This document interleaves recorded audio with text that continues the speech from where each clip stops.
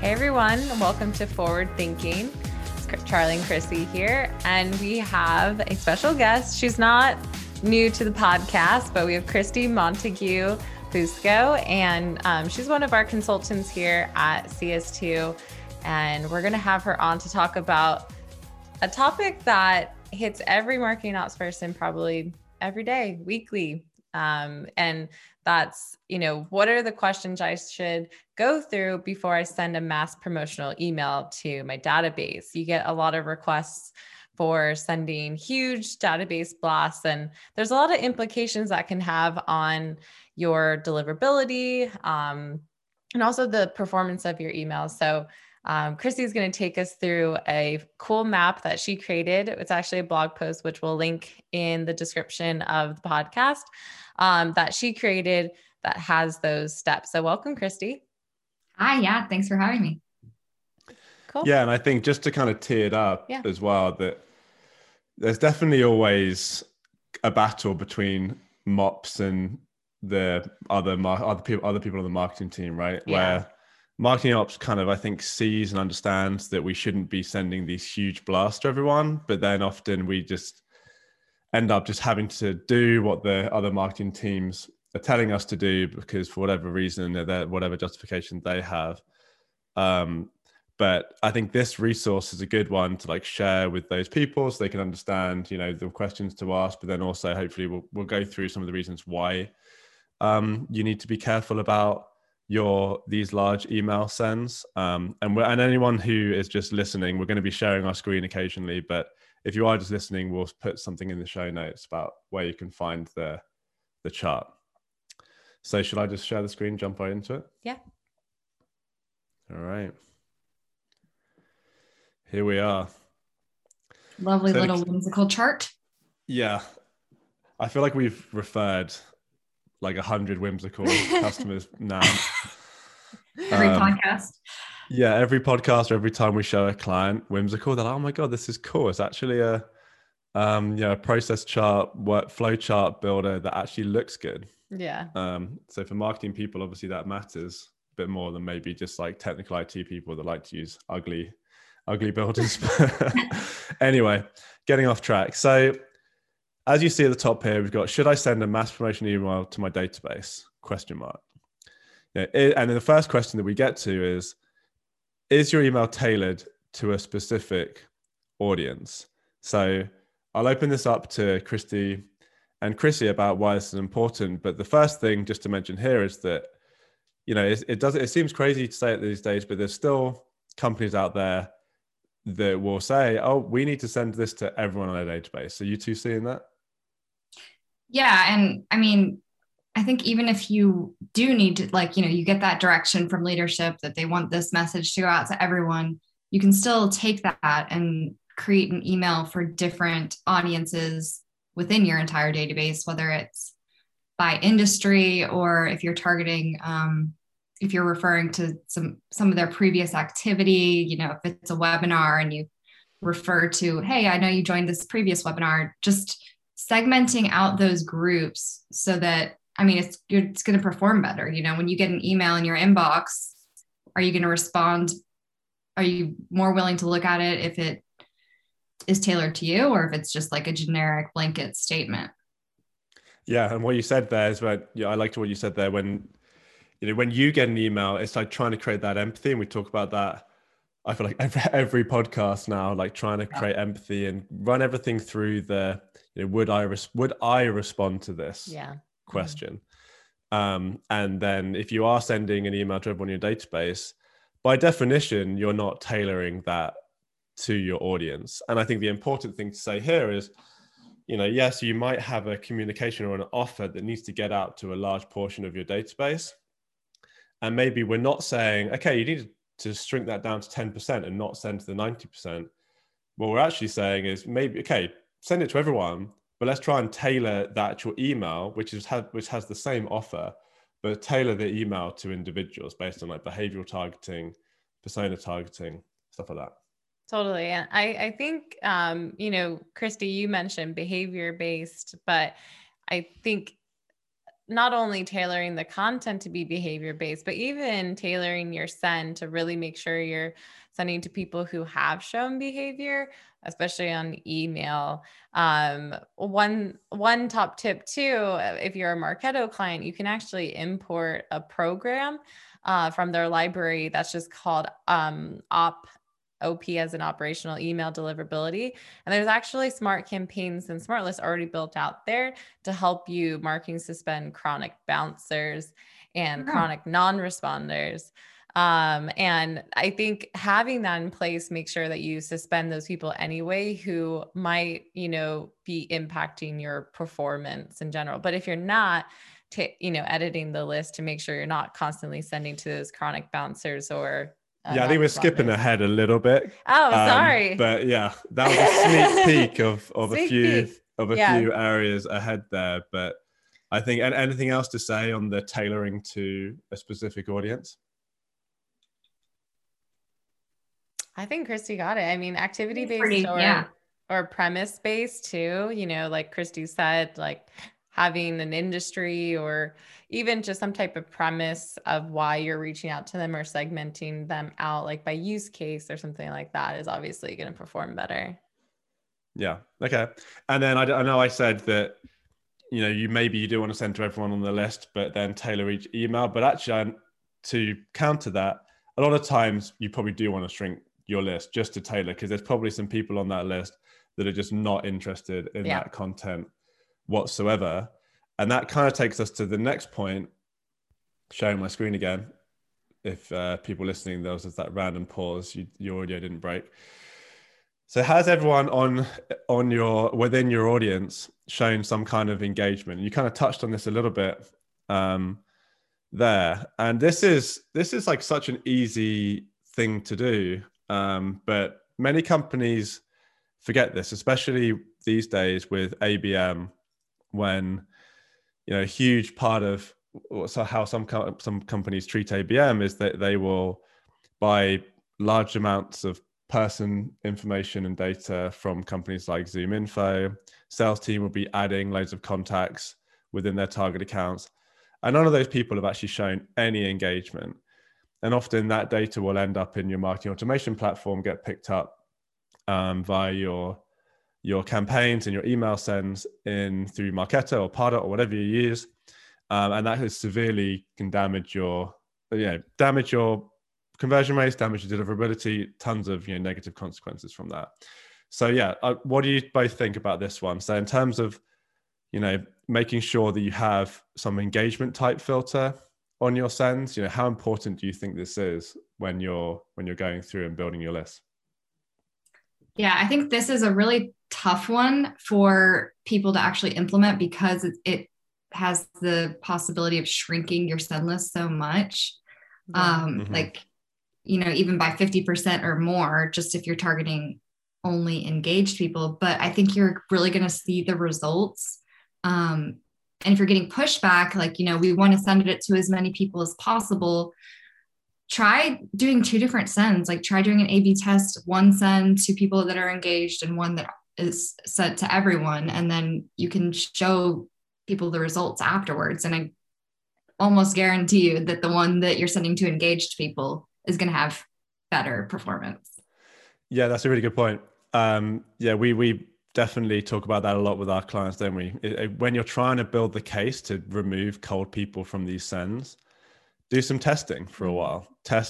Split your list into cold and engaged. And I think when we've gone back and actually looked at some of that data or some of the audits that we've done, there is, I think the last audit that I did, it was well over like a 3, almost 4x improvement in engagement for engaged data versus cold. And actually, one I did a while back, we would look through and not just look at even email engagement, but from when you looked at your cold data, how many emails there were sent, and then any engagement there, but then also did any of that result in sales conversations and opportunities. And when we followed that journey all the way through, it was almost non-existent from the cold data. It was actually shocking.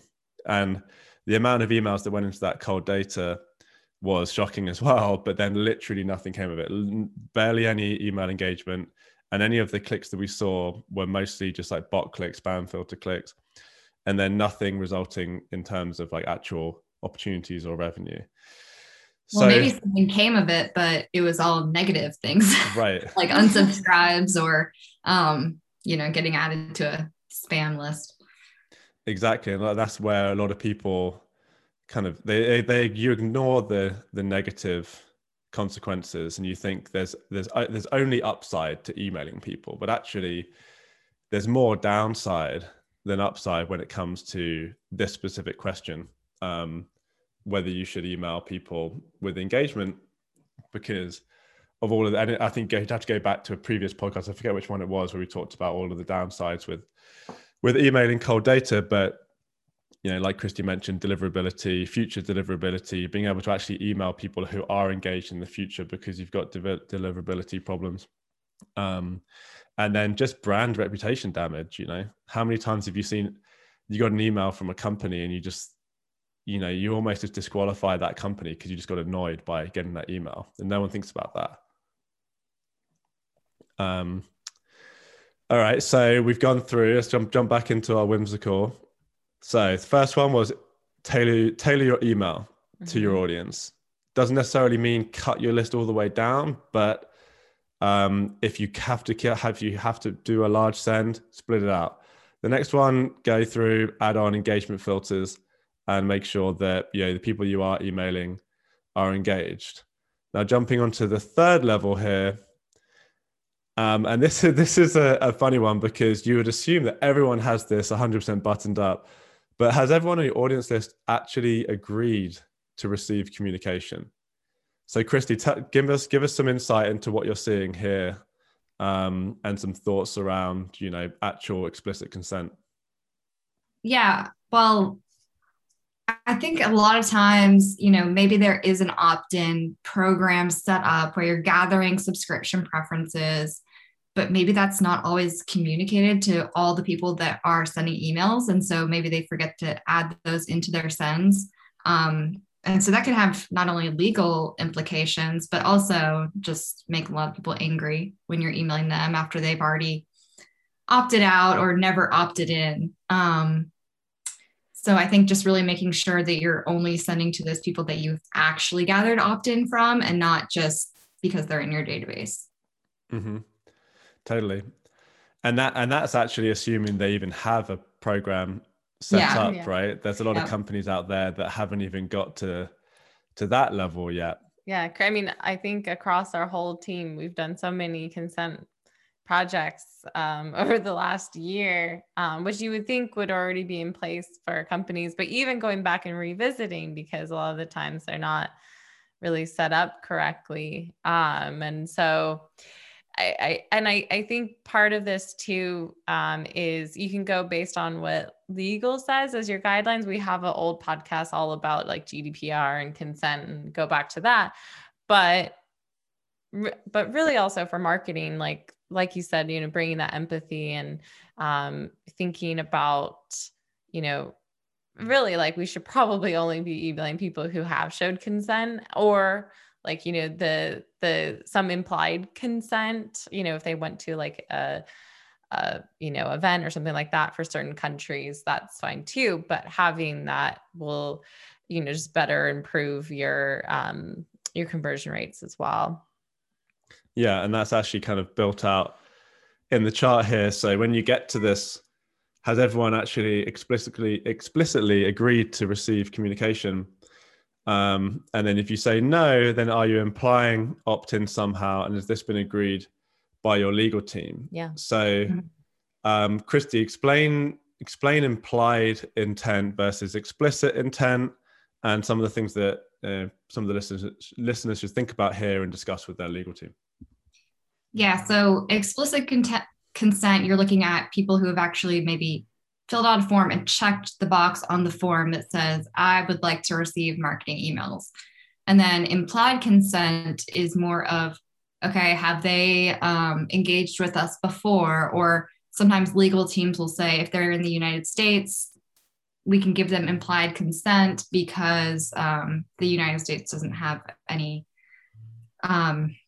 rule, like not like GDPR doesn't apply to the United States, so we don't have to worry about it there. But so it's some legal teams might say if someone's had activity before, we can send it to them. So I think just making sure you've talked to your legal team and defined what implied explicit consent is and following those guidelines. Yeah. And Christy, you've even built out a deck for us that we take clients through showing the whole risk spectrum of intent. Yeah. And I think it's a really good kind of mental model thought experiment to go through when you're thinking about intent, because it's not black and white and all of the rules are very much in the gray area for many countries. Some are probably a bit more, obvious than others, but there's still so many gray areas and it's all based on risk reward. Mm-hmm. And the reward is you're able to maybe communicate with more people and you might heighten your risk because you're implying consent more than maybe some other companies would, or you might be very risk adverse, but then, you're not able to communicate and email as many people. So this is why bringing the legal team into it is very key, because the interpretation of the law needs to be done by a legal professional and not just a marketing operations person. But then generally what we see that happens is, well, actually you kind of see two things. Sometimes legal team is like all over it and they just like come with the rules and this is what you have to do. Sometimes the legal team is very hands off and they need the marketing ops team to come up with the rules. So then in that case, then marketing ops team will build out the rules, build out the processes, and then get that reviewed by the legal team. But in both cases, you need legal team approval, because you don't want to lose your job or get your company fined because you've broken some kind of violation like GDPR. Yeah. And I think to add on to that, if you're a marketing ops team who doesn't have anything in place yet and you need to get something out the door now and you're going through these steps, I think taking that same mindset, like the risk reward is, if you already have on filters for activity, or any like campaign success or anything, that's already kind of getting you closer to that consent anyway. So another place we'll often look is lead source. Do you have a ton of people on that list who are sourced from list purchases or, anything like that? Maybe do a combination of the source plus what country they're in, and then just filter those people out. Especially for countries like Germany or Switzerland or Canada, who maybe are a bit more sensitive to consent. Yeah. So then moving through the chart here. So if you're watching this, we just went through, has everyone explicitly agreed to receive communications? If no, are you implying opt-in? And has this been agreed by your legal team? Very important, that last bit there. If no, then make sure you're getting explicit consent. I mean, this is where you might end up having to cut your list down, but if you haven't got it approved by your legal team to be implying opt-in, then our recommendation is not to risk it, and then try and push back on reducing the list size. But if you have got approval from your legal team to opt in, and also what Chrissy just mentioned there about, if you want to find even more, get even more into the depths of the gray areas, like you could then, if you're making sure that they've engaged, like back up to one of the previous points here, then that definitely builds the case for implied consent. Yeah. But then if the legal team is agreed, then you can move through this section here. Or if you do have explicit consent, then you move into the next section, which is all around, Chrissy, you kind of alluded to this earlier, where you want to make sure, has anyone been, bounced or marked as email invalid? So let's dive into kind of what that means and the different types of bounces that people need to be thinking about. Yeah, actually that Marketo program you said you can import, that sounded really interesting. I hadn't heard of that before. So I'd love if you could talk about that a little bit more. Yeah. So I think if anyone's done a recent email deliverability program, like with Marketo, like working with their team, or you even registered for Dedicate IP, there's a lot of great resources that now they'll work with you. And one of those resources that they mention in that setup is this program that you can just import from the program library to help you manage your chronic bounces and your chronic non-responders. And really you can make just like small tweaks to the campaigns, but they're all kind of like ready to go. And so this would look at anyone who had like 5+ bounces in this like 90 days. And then also anyone who just hasn't responded to an email. And you can adjust that time frame based on like kind of what you feel comfortable with. But they usually start with anyone who hasn't responded to any email within like the last 6 months. You can be even more strict than that. So it's a awesome thing because it kind of has all the work done for you. If you're a Marketo customer, if you're not a Marketo customer, I think, this is super important, but I think often gets overlooked. And it doesn't mean that you're, deleting people from your database or anything like that. But if people aren't responding to your emails, it's likely that there's a few reasons for that. Like they're just, one, not receiving them in their inbox, which means there's a deliverability problem there altogether, or there's spam filters picking it up.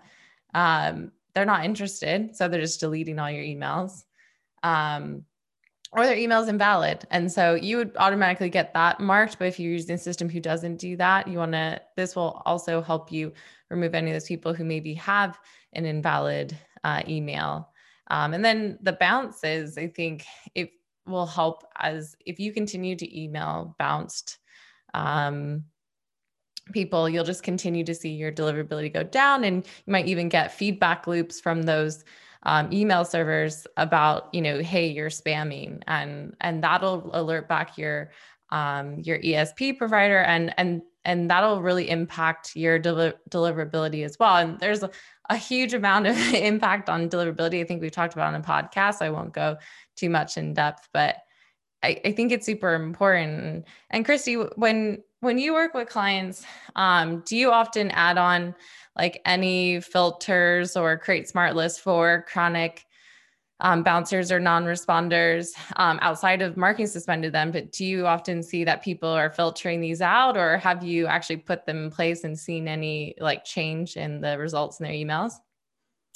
I mean, I've seen both. I've seen where people have the campaigns that marketing suspend them based on bounced. And I like that approach because I think people are more likely to add on to their smart lists that, not marketing suspended rather than not bounce. Like, that people don't think of adding that to their list. So I like marketing suspending them. But I mean, there's definitely people that don't look at it at all. And so I think that could kind of set you up for that low deliverability rate. So I think definitely trying to filter out bounces. If they've had like 3 bounces in the past month or couple months, I think that's kind of, that indicates that, okay, they're not getting these emails. Let's just go ahead and filter them out. Yeah. Yeah. And I think it's important probably to call out that, a hard bounce can be a spam bounce, mm-hmm. where you're just not your email is not being delivered because either you're on a blacklist or, the receiving server thinks that you're trying to spam them. But a tool like Marketo will suspend you from being able to email that email address for 24 hours, but then will allow you to continue to email them after that. Mm-hmm. So if you're going to continue emailing over time, that can, like Christy said, that will impact your deliverability. And then you're just kidding yourself that you're ever going to be able to get through. So, having some automation to suspend them so then they don't get any future emails is important. But then also just making sure that you're adding those filters to your list so you have an idea of actually what your list size is. I see a lot of clients, they'll build their lists and they won't remove the people who won't actually be sent that email. Like if they are marking suspended, invalid, unsubscribed, they're not adding those filters to the list. So they're like, oh, I'm going to send to 100,000 people. But then the email only goes out to like 50,000 people. And they're like, wait, why did it only go out to 50,000 people? And it's like, well, you've got all these people that are subscribed and it's marketing suspended, etc. Yeah, that's a good point. Like, and maybe this is a good question for Christy, because, we at the start of this flow chart, you probably start with a group of like 200,000, but after you put on all of these filters or checks, you probably end up with like a, very small list of maybe even, 20,000 or even lower. With a client recently, we looked at it and it was only, a very small fraction of their database, like 10%. And there's other reasons for that, but how do you, how do you sell that to the client? What are some benefits, or what are some like things that you can say to the demand gen team to make them okay with that, instead of just having you kind of take those filters off?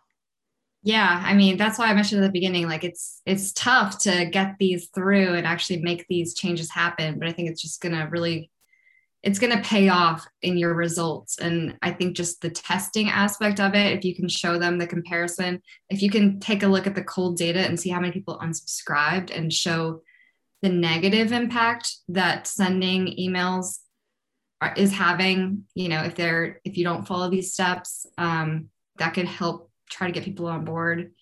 But also, I think if you start with 200,000 people on your list, and after going through all these steps, you're left with 20,000, that could be a good sign that you need to do some work on your database health, whether it's deleting people or that kind of thing, just to see like why are some people unmarketable in our database. Look at the sources of those people and try to figure out how you're acquiring so many people that you actually can't email to.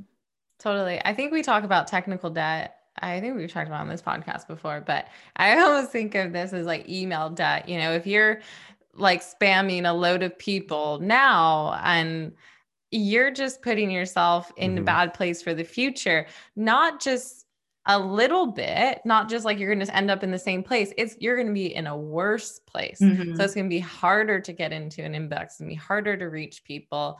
And that's because you're dealing with that debt that you put yourself in, thinking that you're going to email a ton of people and get, great conversion rates, which you're likely not. The conversion rates really are proven like when you reduce that size, which we've talked about in a past podcast on how to improve your email conversion rates. But I think to your point too, like, I think having that conversation, like, hey, maybe there's some areas we need to address. Even recently for a client, there was a simple setup thing, but was actually put in place where they had just structural problems. They were sending email out from a domain that they wanted to just send from, it wasn't even a subdomain. It was a completely different name of their like main domain. But then their tracking links were going to their domain, a subdomain of their domain. Now, just those not matching each other can impact the performance and deliverability of your email, because email clients will say, hey, these don't match. This person saying these emails and the links within their email don't match. This could be malicious. And so, just making that change alone is, I think, one thing that heavily impacted their deliverability. So, doing the investigation afterward, I think is another step beyond that. But while you're in that intermediate period, taking a step back and really being a bit more conservative with your sends, I think is the right way to go. Yeah. And I think a lot of this is a change management thing. And like I said at the beginning, when we were teeing this up, there's the conflict between marketing operations and the wider marketing team. And marketing operations probably understands all the stuff that we've talked about today. And the wider marketing team probably does to a certain extent too. But there needs to be education around that. And I think a lot of times in marketing operations, you feel like you're swatting flies, because you're getting all of these requests, you're having to build all of these lists, and like every so often you're like giving them feedback on how they can improve it, and you're trying to like deal with the things like as they come in. But generally, as a principle in everything that we do in marketing operations, the better way to actually make change is take a step back, run an audit, do some A/B testing, like Christy said, or even just analyze what you've already done in the past, build the case, and then try and educate people on as a bigger project, as opposed to just like trying to just deal with tickets as they come in and deal with people and issues as they come up. Because once you can really build that case and write out that narrative in maybe 6 or 7 slides to show, okay, well, I looked at engaged versus cold, and this was the improvement of the conversion rates for engaged, or this, I had a look and we're not marketing suspended anyone that's bounced, or these are the issues with our opt-in process, and these that we've actually been emailing people that haven't given explicit consent, being able to tell that whole story, go back to the marketing team, present that as kind of a consultant. You can get a consultant to help you that, you can get Marketo to help you that, or you could just do it yourself. Mm-hmm. That's going to help kind of instigate change. And then whenever we've done this for clients, the wider marketing team is quite shocked actually at the results when they see it. Yeah. But then when everyone's just in the day-to-day, no one really understands the implications of all of these smaller decisions they're making until you can show them the bigger picture. Yeah. One thing I wanted to end with, Christy, was just a great quote that you had in your blog post, and you, not saying this word for word, but along the lines of every time you send an email, it's a chance for someone to unsubscribe. And can you talk a little, maybe give an example of recently, like what were some of the reasons why you unsubscribe from emails? Because I think putting putting people in that perspective, like just gives you another anecdote of like, hey, this actually does matter. Yeah. And that quote was actually from Allison on our team, so I can't take credit for it, but yeah. I think, you see the same emails in your inbox every day, and every day you're going through the same exercise of, okay, I got to delete these. Like, which emails you're going to delete in the morning. I don't know if that happens to you, but at a certain point you get like, wait, why am I deleting these every morning? Like, I just need to unsubscribe. And so that could be a case where it comes down to just frequency of email, sending people emails less frequently if they're not opening your emails, like that kind of thing. Because seriously, I get the same emails in my inbox every day that I delete. And it's like, think about how many people are doing that aren't unsubscribing that you're emailing to, that you're just kind of like, they see your name and they automatically delete. Like, what is that doing for your brand reputation and that kind of thing? Mm-hmm. Totally. Yeah. And it's shifting the perspective from every time I email someone, it's not an opportunity for them to engage. It's an opportunity for like something bad to happen, or it's a potential for something bad to happen. And if you just think that way, then you could just, by default, you're going to be more conservative, right? Totally. Yeah. And then email is just one part of it. It's just one channel. I think we put a lot of pressure on it. And I think we're pointing back to, hey, there's probably a reason to bring in more people who are engaged through your brand or other places. So, and that'll make your email marketing even better. So this is a great map for everyone. If you're going through this exercise, I think, you probably do it a little bit, but I think it, thanks to Christy for kind of mapping it out in simple terms for everyone and making sure that they will, email the right people, preserve your email deliverability and really get better results before sending that massive email send that they got a request for. So thanks for taking us through that, Christy. Yeah, thanks. And I'd love to hear if anyone starts implementing these steps and, if they see any performance increases or anything like that. So let us know. Yeah, sure. All right, everyone. Thanks for joining us today on the Forward Thinking Podcast. If you enjoyed this podcast, share it with your colleagues and friends, and we'll see you on the next one. Have a great one.